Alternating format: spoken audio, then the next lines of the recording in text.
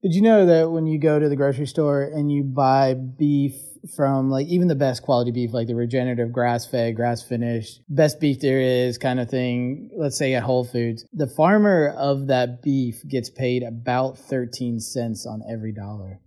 The average farmer in the North Mid-Atlantic area makes $20,000 a year off of their beef or chicken or, whatever they're selling. That's not enough to live on. Last year alone in Virginia, they lost 800 farms, left Virginia. What's going on with the food system? What's going on with food scale? And how can we solve all of these problems? As homesteaders, a lot of times we are spending most of our time just trying to provide for our family. But what if there was a solution that we could also provide for our local community and make a little income off of our homestead in a reasonable way, where we were making 84 cents on every dollar versus the 13 cents? There's a lot to this and a lot of unpacking and packing, no pun intended there. And I dive into all this with Daniel Griffith. He has a solution to this and is working towards it. And that's what today's podcast is about. Hey, friends. Welcome to the Schoolhouse Life, where we answer your pressing questions and share useful tools for creating your most fulfilling, self-sufficient family homestead. We go back to basics in all things family, faith, and farming, and we're eager to teach you what we've learned. Everything from growing a garden to earning an income to living a less toxic and more nature-based lifestyle. We're thrilled you're here and hope you leave inspired to live your life as a schoolhouse too. Hello, friends. Welcome to the podcast. Today, we have the privilege of talking with Daniel Griffith of the Rabinia Institute that is doing amazing things in the world of food, descaling, that kind of thing. And Daniel and I are going to talk about what it looks like to be able to pay farmers a living wage and why are farmers not making a living wage now. In the homesteading world, I think what it comes down to is a lot of us are homesteading and don't know how to make any income on the homestead, and most of us have jobs off of the homestead. So there's like that whole element also. Daniel, let's dive into your most recent project that you've got going on. Maybe just kind of give us a quick understanding of what's going on there, and we'll take it from there. Hey, thanks, Drew. Thanks for giving me the time. I'm excited to be on the podcast with you. Yeah. So there's a lot going on, and I think that's the beauty of the thing. When you start to release control and you step back and you allow abundance to be something that's emergent, meaning non-mathematical, non-linear, and more co-creative and self-organizing. Typically, it makes your life very busy. And two, makes the work of such life incredibly potent. That's what I call emergent abundance. And fortunately and unfortunately, that is the life I'm happily and currently living in. I say unfortunately because I used to take naps, and now I have no time for that. Oh, that's a dangerous day. So I know. I used to have this phrase, when you're busy, go for a walk. And when you're really busy, go for a walk and take a nap. Now I'm just really freaking busy. And so I don't know what I need to do after that, but it's not take a nap, unfortunately. Too much good work to be done. So a little bit of a background. My wife and I, we run the Rabinia Institute, whose mission is to advocate, educate, and demonstrate the abundance and joy and peace of holistically managed and wild living systems.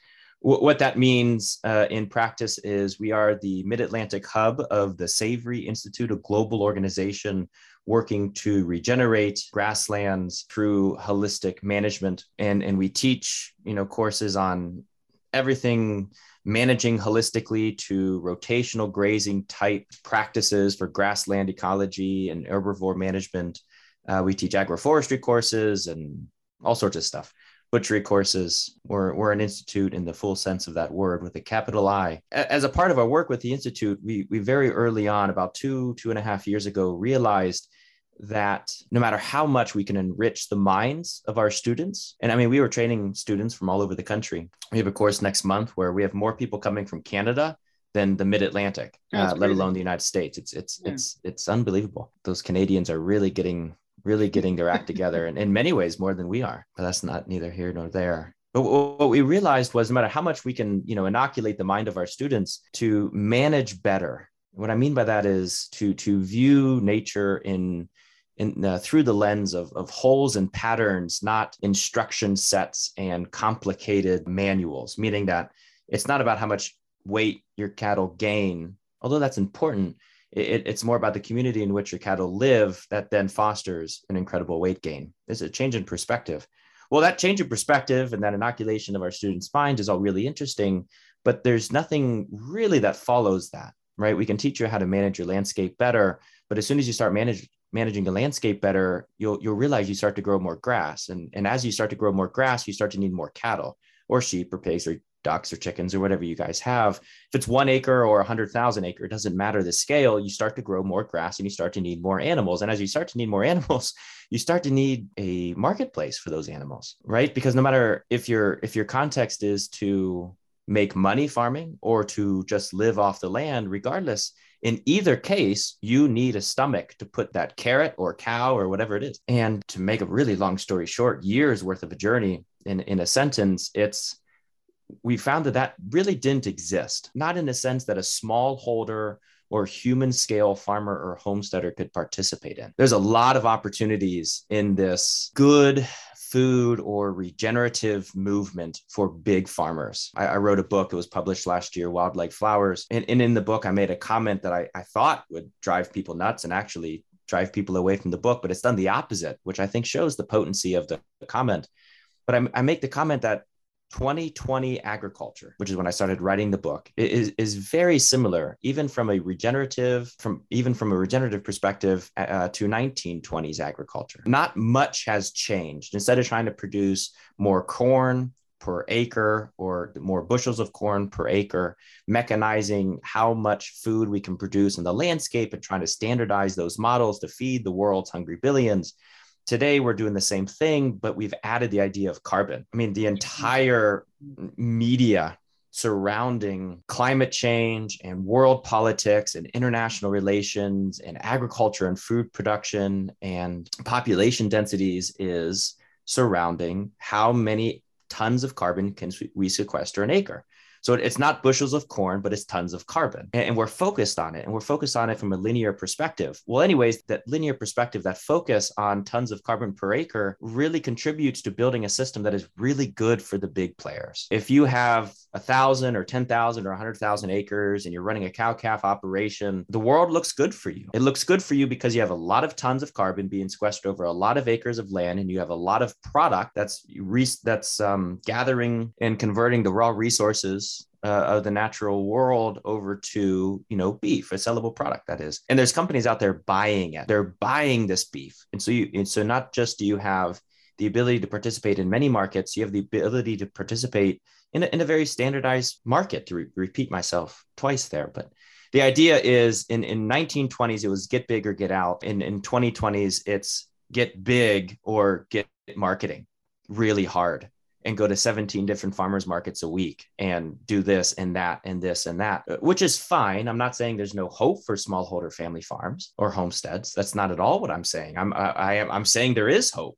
but we have to build a new system. There is no hope in the current system. I don't think that's true. I was talking with somebody the other day, they'll go unnamed here, and a regenerative company selling really good meats from really good farms, and they're buying it for unbelievably low prices to these farms.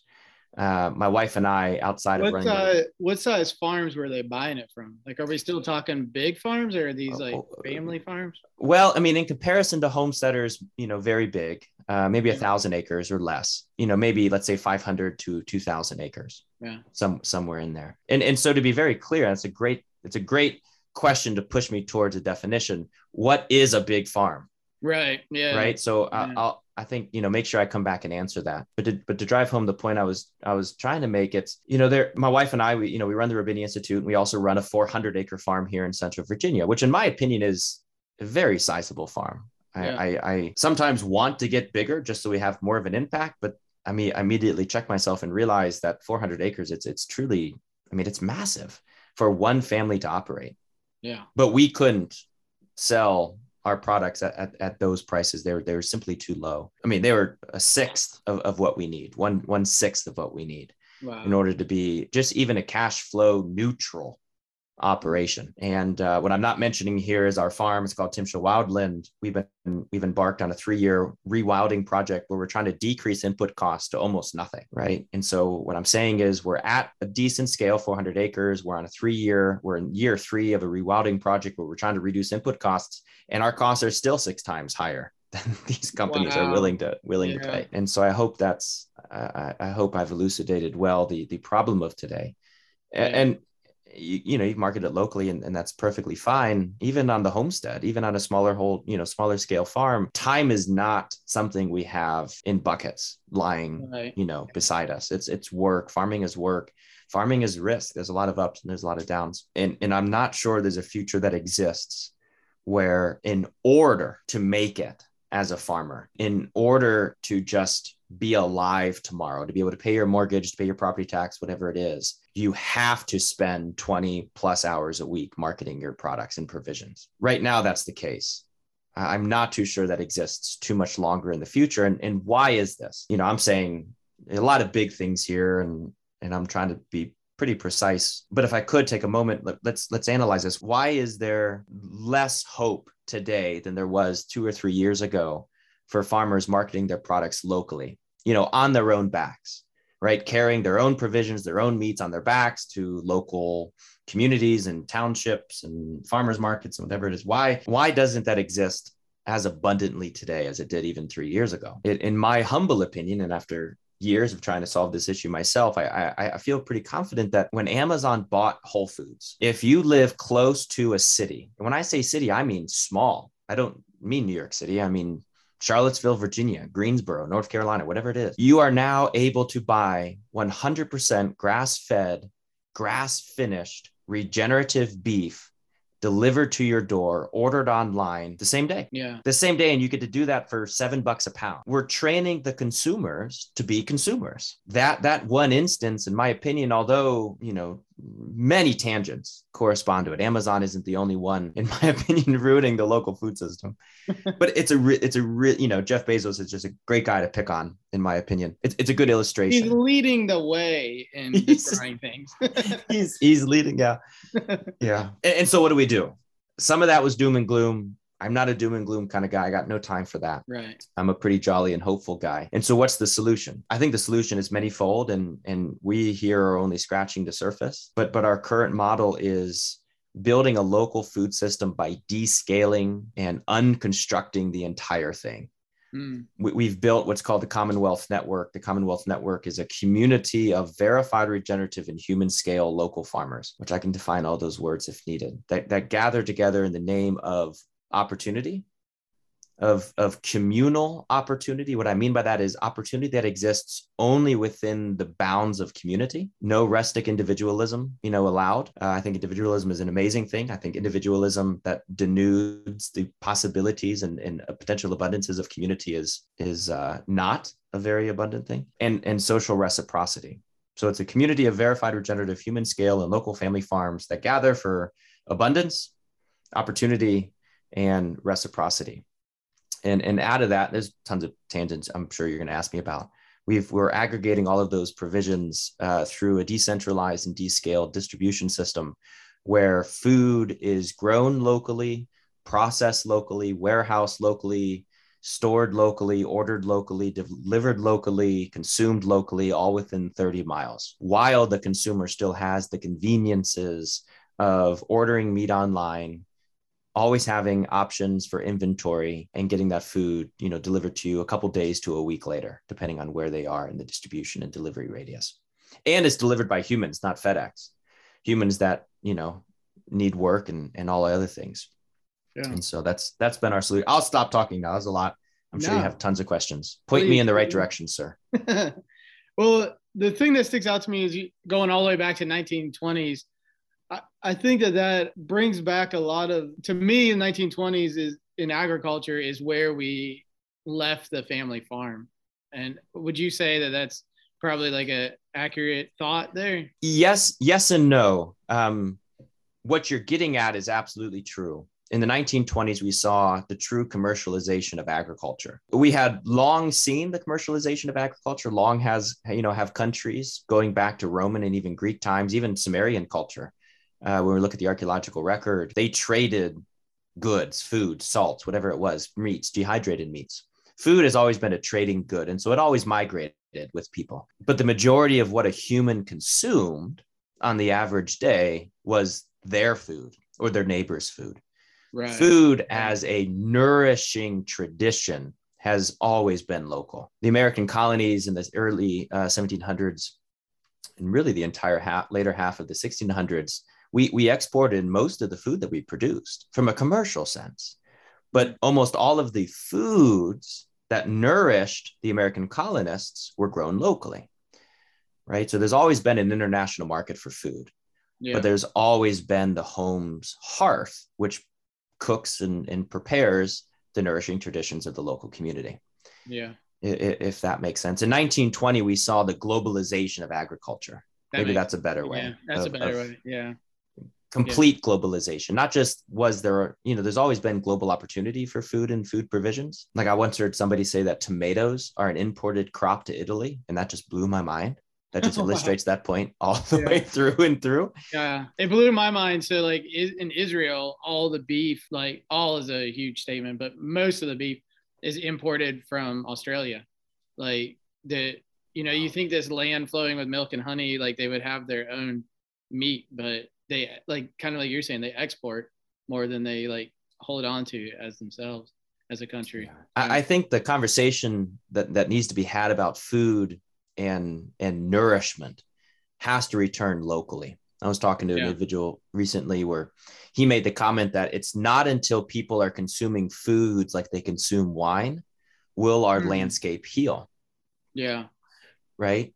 I mean, think about it. When you go to wine country, you're in wine country, right? Yeah. Excuse me. And when you're drinking the wine coming from this valley as opposed to that valley, you're drinking this valley. When you go to that valley, you're drinking that valley. So you're eating and you're tasting it, and you're subtly enjoying the landscape through wine. And it's not until he made the comment that same reality extends through all of our nourishment, not just our pleasure drinking, if you will, of fermented goods, will the landscape heal. And what I think he meant by that is there's two things that we're focused on here at the Commonwealth Network, and Commons Provisions is the name of the meat retail, the provision online retail site. But at these two organizations, we think of locality as an important thing for two reasons. The first of which is from a very real nutritive perspective. Today, so you're sitting in Greensboro area, I'm sitting in Nelson County, Central Virginia. My body, due to my skin's porous nature, due to my inhaling and exhaling of breath, due to my eyes, what they see, my ears, what they hear, my body is adapting and responding to stressors constantly. When I breathe in, I'm breathing in the toxins and the beauties of my surrounding environment. When you do the same thing, you're breathing in the same, a very different, toxin, stressor, beauty, whatever it is. And your body has to respond to this. And then you think about a cow standing in a field outside of your house or just down the road from your abode there. They're also breathing, and they're also seeing, and they're also feeling, and their skin has pores. Even if it's different from a human, they still have it. They're responding and adapting to these same stressors that your body is, and they're surviving, and they're solving for it. And they're consuming forages that are adapting to the same stressors because forages breathe. It's the photosynthetic process. Air and oxygen and, all of these things come together in photosynthesis to produce vegetative, leaf cover. The cow is grazing that. Life in a local sense is adapting and thriving in unison in this community. And so when you're eating local foods, you're eating an adapted life organism's reality. Does that make sense? I don't know if I'm saying that clearly. It does. Yeah, I was actually going to kind of push you towards that because we've talked about it before, and I love that idea of like Lacey and I keep pointing out like scale. Recently we've like, why is this happening? And good or bad, and it's often because of scale. Usually you notice the bad more than the good, I think, which I don't know what that says, but with the scale, as soon as you get past like a certain radius, you start losing all of those beautiful things that you were talking about. And I think a lot of times, like even from a health perspective, what's going on in the world as far as health is directly related to scale. You know, people have gotten away from good food. And I know you talk a lot about like happy cows, you know, versus sad cows, and the same kind of thing. You know, if we're all consuming sad cows, our society is going to be sad.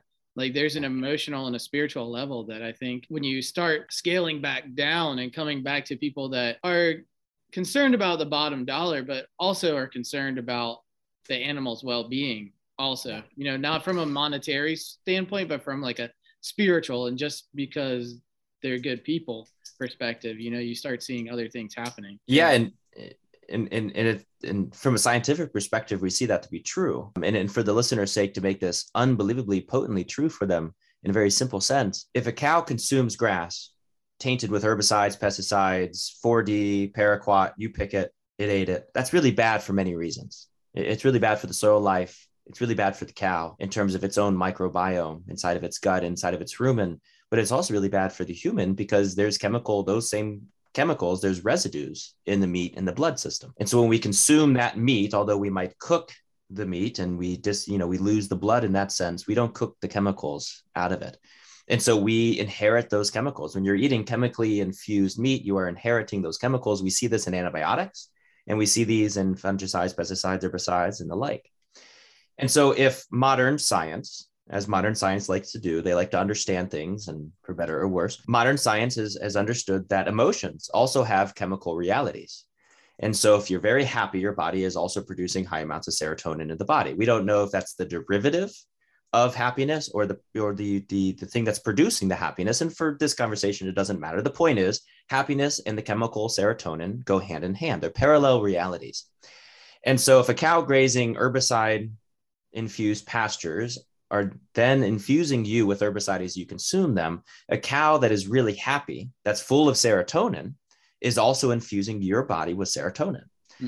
It's a very easy jump to make between glyphosate and happiness. Right. I mean, how funny is it? How much would Bayer just scoff at us? The company that manufactures and owns, manufactures glyphosate and owns Monsanto, Bayer, that is. The marvelous people at Bayer, we're utilizing their same realities to prove that happy cows actually make happy people. And unhappy cows actually make, scientifically, mathematically, linearly, direct relationships here, unhappy people. And so maybe our modern epidemic of depression and anxiety and loneliness and social bifurcation, right? I mean, what if some of this pertains to the foods we were eating?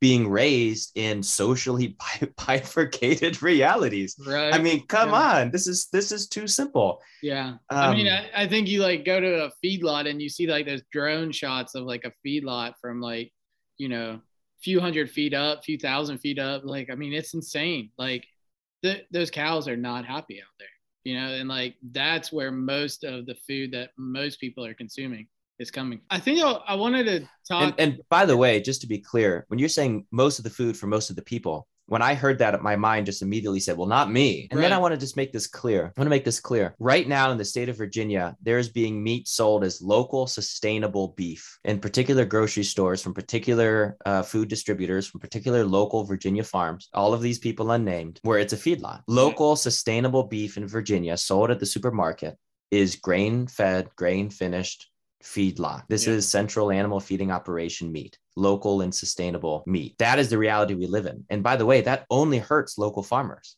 Not does it just hurt local consumers in the sense that you're eating what you believe to be local and sustainable beef and it's actually killing you, but now local and sustainable farmers who are offering beef from cows that are happy, not feedlot based, rotationally grazed or holistically managed in green, lush pastures where they're mooing and they're running and they're happy. Like, that's the same meat in the marketplace. This system hurts consumers and producers. That's a key note to make.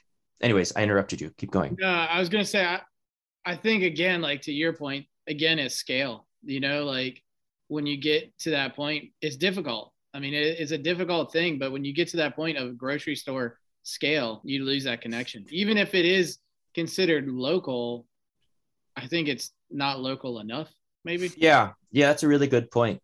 Really good point. I said there was two ways we see local. One is this from a nutritional adapting to stress perspective. And the other one is just common sense.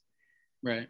You know, when Thomas Paine in 1776 wrote the pamphlet Common Sense during, the leading up to the American Revolution, he didn't put his name on it. Huh. He didn't put his name on the pamphlet. Now, really could have just been this really weird vanity play, which I won't get into from a historical perspective. But on the other side of it, it's just so what he said needs no author because it's common sense. Mm. That was part of his point. What he said needs to be substantiated by no author. You know, if Stephen King writes a novel, people read it because Stephen King wrote it. Right. It's not because the novel is good. Realize that. Common Sense was written to not need an author. Interesting. Really interesting. And in the same way, local food coming down to scale is just common sense. It costs no money to walk down the road, visit your local farmer, and buy their meat. It costs no money to facilitate that transaction. The only money that is required is the actual purchasing of the provisions. It costs a lot of money for wholesalers and retailers and grocery stores to drive a massive, semi truck to these bigger farms, haul up the cattle, drive those cattle across the country to a USDA inspected processing facility. All the meat is then packaged and it's distributed from there in these massive freezer trucks, 18 wheelers, massive walk-in freezers on wheels to co-packers. Those co-packers then unpackage the meat and then repackage it in prettier packages and it's shipped from there and blah, blah, blah. And there's 3 other steps. And then it finally gets to the grocery store and they charge you an unbelievable dollar for a really, really red piece of cardboard. Yeah. Is what it is. Not just that, but during that entire process, the meat has been frozen and unfrozen completely 4 to 5 times. Really? Wow. I did not realize that. 4 to 5 times is the average amount of rotations from frozen to completely thawed your standard grocery store meat will go through. Now, what if you get to you get Whole Foods and you see that meat hanging that's dry aged? Is that the same thing or is that I think that's a unique case that doesn't pertain to a lot of what I've said in terms of where it came from. Okay. My gut is it's local sustainable. Yeah. Yeah. Talk to me about the farmers within your network that you're forming. You mentioned the word human scale. What's your definition of human scale, or what are you looking for on that level? I've thought long and hard because, so we have a community of farmers. There's about 30 or 40 of them now. I've had an unbelievable amount of conversations, and every farmer that we've brought onto the network has asked me that question. And in the beginning, I didn't really know. Human scale just sounded right to me. Yeah. And I hope today I can provide a pretty legitimate definition of what we think human scale is. A human scale farm is a farm in which when you arrive at the farm, you see happy people on their own feet, standing on the ground working. There's not 17 tractors whipping all about. Every single person isn't jumping in farm trucks to drive everywhere. It's human scale. Mm. They might have a tractor, they might have a farm truck, they might have a UTV, it doesn't matter. It might have an ATV, whatever it is, they don't need that to work the farm. The farm can still live in the human scale component of management. Humans are still making the decisions. Humans are still carrying buckets, right? There's not these huge grain silos just shooting out meat as if it was an irrigation, system in your garden, whatever. Right. It's just, no. You would go there and you would say, this is a happy place with cars whizzing all about and tractors going back and forth. Yeah. That's not a happy place. I wouldn't let my kids run around there. Just earlier, right before this call, we had to move on our farm. We had to move 12 heifers from one side of the road to the other. And my wife's gone. She's actually hauling some cows from Pennsylvania today. So I had all 3 of our children. We have a 4-year-old, a 3-year-old, and a 1-year-old. And I gave the 4-year-old, one end of the rope, and I gave my 3-year-old another end of the rope. And I told him to stretch it out real tight. And I put our 1-year-old in the middle of the rope. And we just gently pushed the cows across, the road from one side to the other. It's an old county road, don't worry. But that's human scale. If you would have come onto our farm, you would have seen 3 kids, 4 and under, happily saying, come on, cows, right? And you would wanted to have had, a meal, and you would have smiled, and you would wanted to have taken pictures, and you might have even been inspired to write a poem. I mean, I was watching my 3 kids do this. I wanted to write a poem about how awesome the moment was, and how cool it is for a 1-year-old to be able to say, at 1 year old, I drove a group of cows. Right. That's human scale. Yeah. That's human scale. The two words there are happiness and peace. Mm. Yeah. Happiness and peace. That's human scale agriculture. Yeah. A lot of I think, stress, a lot of pain. Sometimes you freeze to death, but happiness right. and peace. Yeah. I think it makes me think of like what's the best fertilizer for the pasture? It's the farmer's footprint, Mm-hmm. Yes. that's having that connection. Like I know with my kids, like, we've got this leased land property going now, and they have names for all the cows. And every time I go out there and come back, they want to know how each cow is doing. And I know when we visit your farm, like you have a stupid amount of cows, and still you're like, oh, that one is like, and the history about each one of those cows. And yeah, that kind of scale and connection, I think again goes back to, making better food, better quality food. Yeah, there's a social component. Last year, this past autumn, I did a webinar with a guy named Fred Provenza. He wrote a book called Nourishment. It's one of the top books I think ever written in terms of animal husbandry. Fred Provenza, Nourishment. Pick it up, read it. It's a great book. I did a webinar with that author and with Fred, and his whole thing is in animal husbandry, especially modern regenerative animal husbandry at any scale, homestead, larger farm, doesn't matter. We're missing a significant component. We're thinking about ecology. We're thinking about soil health. We're thinking about regeneration as a carbon sequestering, grass growing tool, and thinking about cows and how they're fertilizers and things. And what we're missing is the community component. We're missing the relationships of the herd. What if, and this kind of gets into the book that I wrote last year, what if herd effect, a term that the regenerative movement uses to describe what an herbivore, what a cow, a sheep, a goat would do to a grassland in a very good way? What is the effect that the herd has on the landscape? Herd effect is more than a herd invariably affecting its local ecology. It's also something that's very self-organizing in the sense that mothers and daughters, aunts and cousins, and everybody else in between operates as a singular herd, and they protect each other.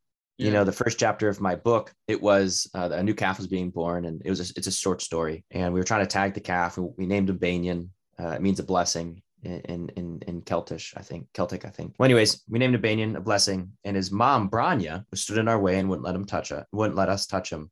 And then Branya's sister Leora came over, big horned cow. We raise Irish Steckshires, huge horns, and she came over and to protect, to protect us from tagging Banyan, protect Banyan from being tagged by us, I guess you would say.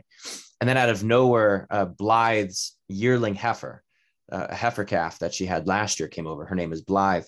Came over, and she is a big, horned Dexter as well. And they all stood there, right? The triumvirate of this, this female group, a family. I mean, my God, this is a family protecting Banyan, right? This is herd effect. This is human scale agriculture, not because it's human, right? But because it's based in relationship, peace and happiness. That, my friend, is an agriculture, I think, that will save the world.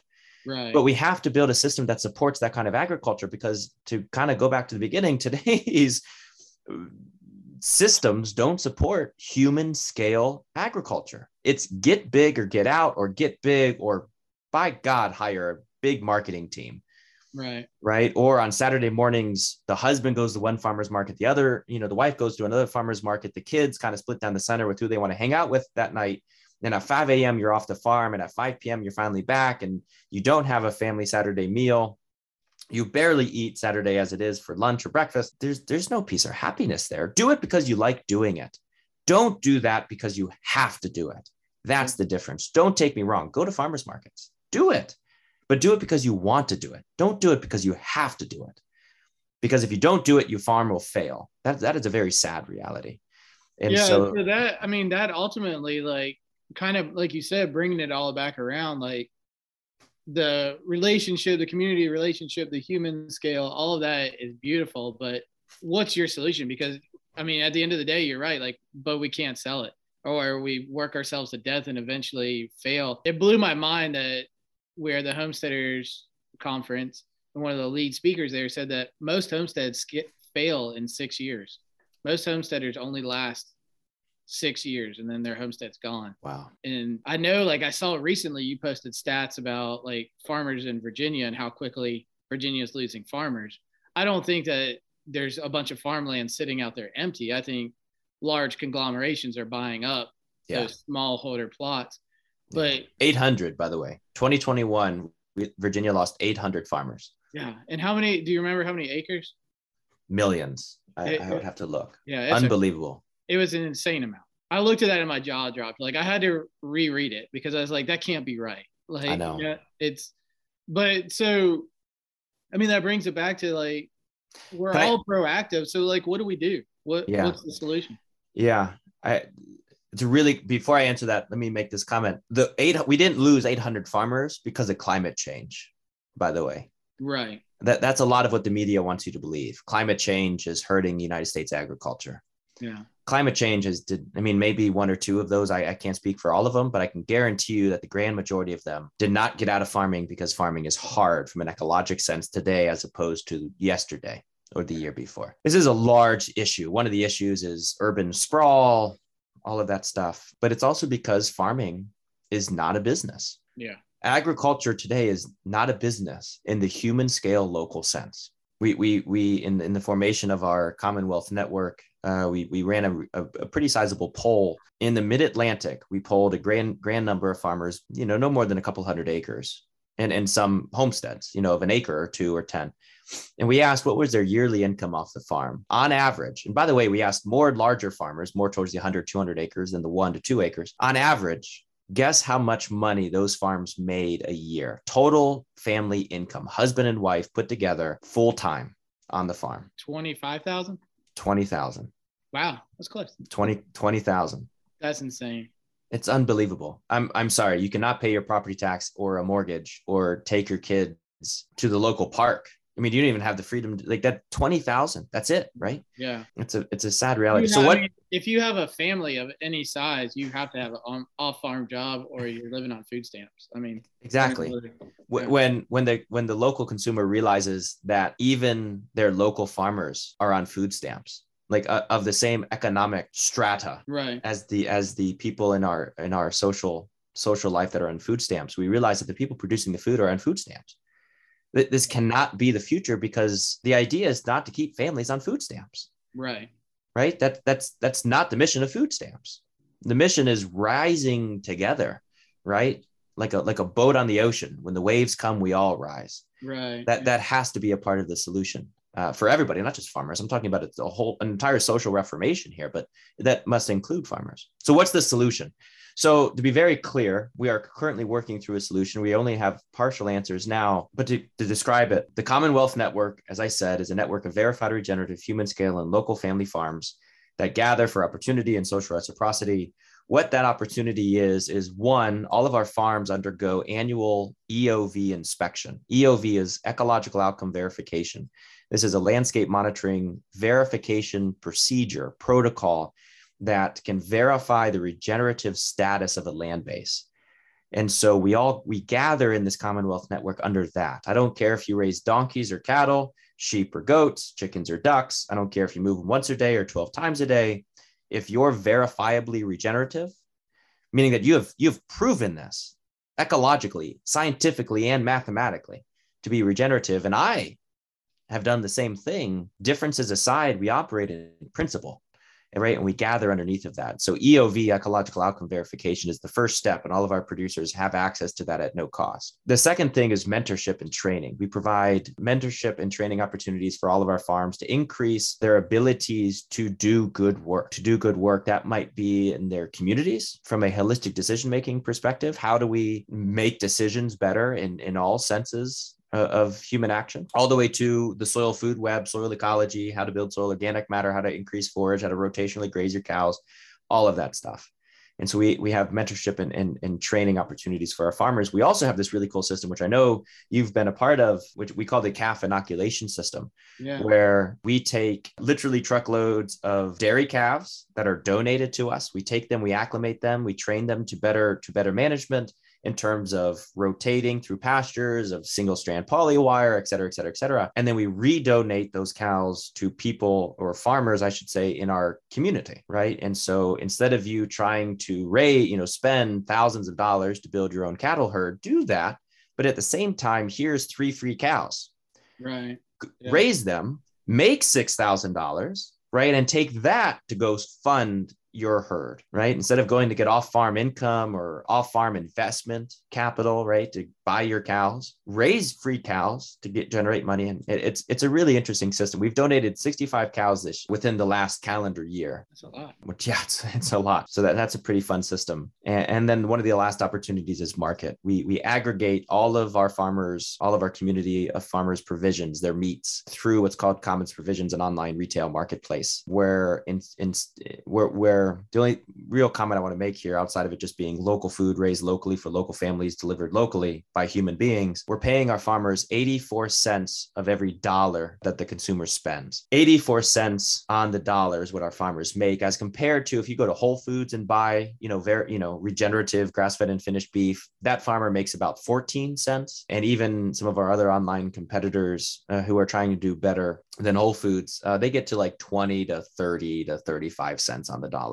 And so what we're trying to do is build a system where farmers don't have to go to the farmers market, but they get to make not just a livable wage, but generate lasting wealth for their communities, for their families, for their future generations, whatever it is. They make an actual income, not $20,000 a year. Right. Working 70, 80 hours a week. And so that's the system that we've been co-creating for the last 2 years. I mean, when you think about 84 cents on the dollar versus like 13 cents or even 30 cents on the dollar, I mean, that's a huge difference. I can't imagine like working the cows out there, like think about the worst day in August or the worst day in February, and thinking yesterday in Central Virginia, it was 35 and raining. It was horrible. Oh, yeah. It's like rain. It's not snow. It's not ice. It's like, what is this? I'm freezing and wet. But, like in thinking like half of this work I'm putting in is going to somebody else. Like, to co-packers and freight companies. Right. Not to somebody else, to something else. These things are inanimate, worthless objects. Yeah. Again, like scale, like something that's not needed. Like, yes, I'm going to have to sacrifice this because otherwise I can't sell them at all, but yeah, man, that's a crazy number. So it's chilling. How are you guys getting around that? Like what's your system, or what's the magic sauce so far that you figured out on that? I think the magic sauce so far, I mean, one is common sense. Going back to Thomas Paine, I mean, it's common sense. I mean, like I said, it doesn't cost any money to get on your feet and walk to your local farmer, just down the way. It's a little bit of a pointless example because we all can't walk to our local farmers. My point is, local food costs less to the end consumer if we take out federal, stipends and taxes and everything else, which I'm not going to get even into. Yeah. But local food is very cheap in terms of getting it to your door. And so what we've done is we've created a system where food doesn't travel more than 30 miles. So it's raised. So imagine just a 30-mile radius, on a map around your house.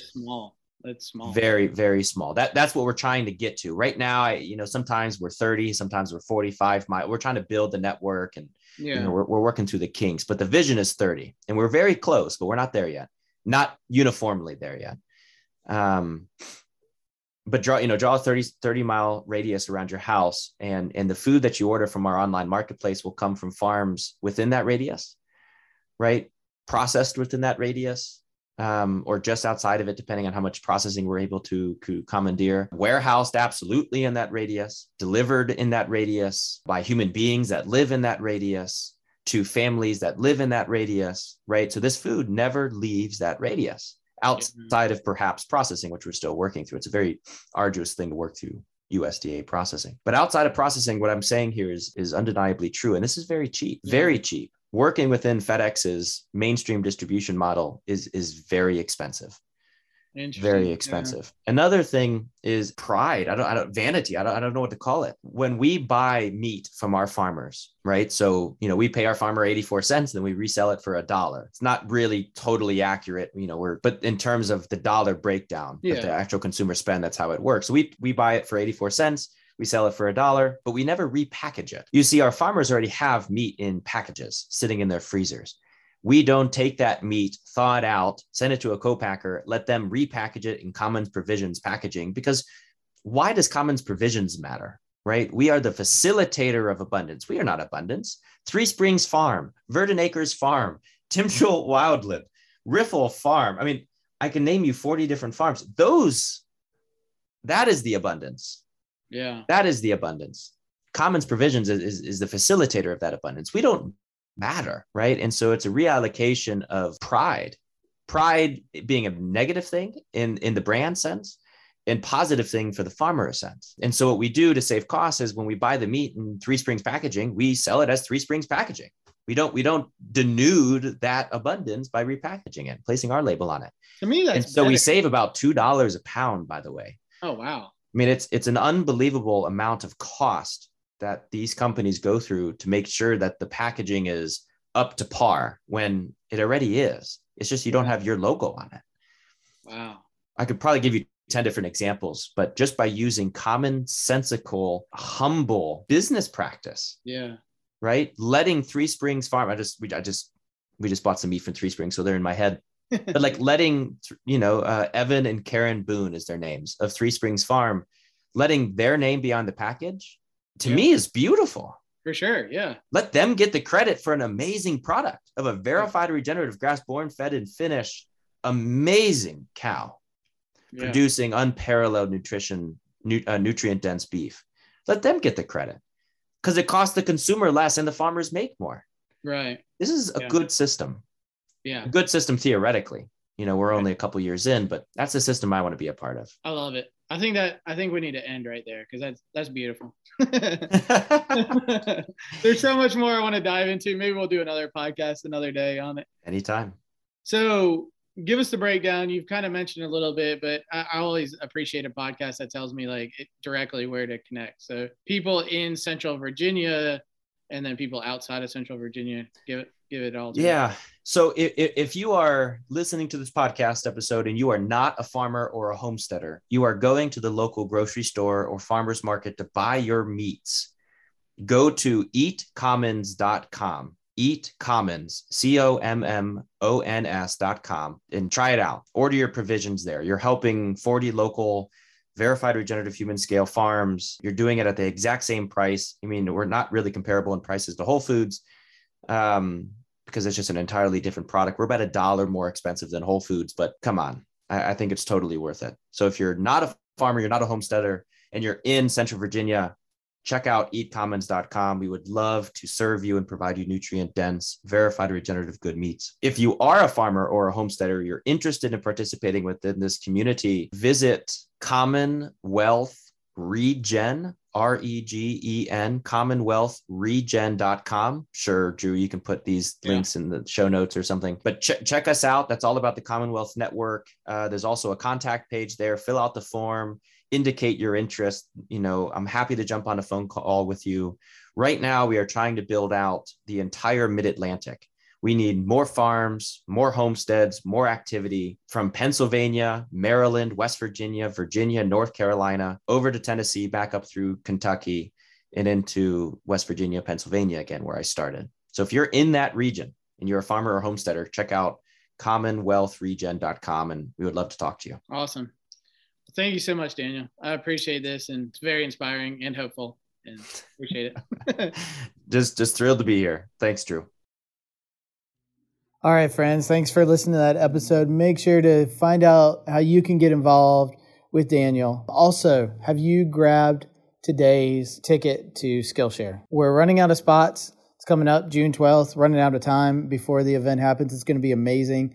16 homesteaders from all over North Carolina are coming together to give you their homesteading wisdom. Everything from butchery, cheese making, chickens, you name it, preserving. It's all going to be here at the schoolhouse. It's going to be a one-day event. We're super excited about it. Can't wait for you to join us. Go to theschoolhouselife.com/homestead Skillshare. Schoolhouselife.com/homestead Skillshare and grab your ticket before they're all sold out.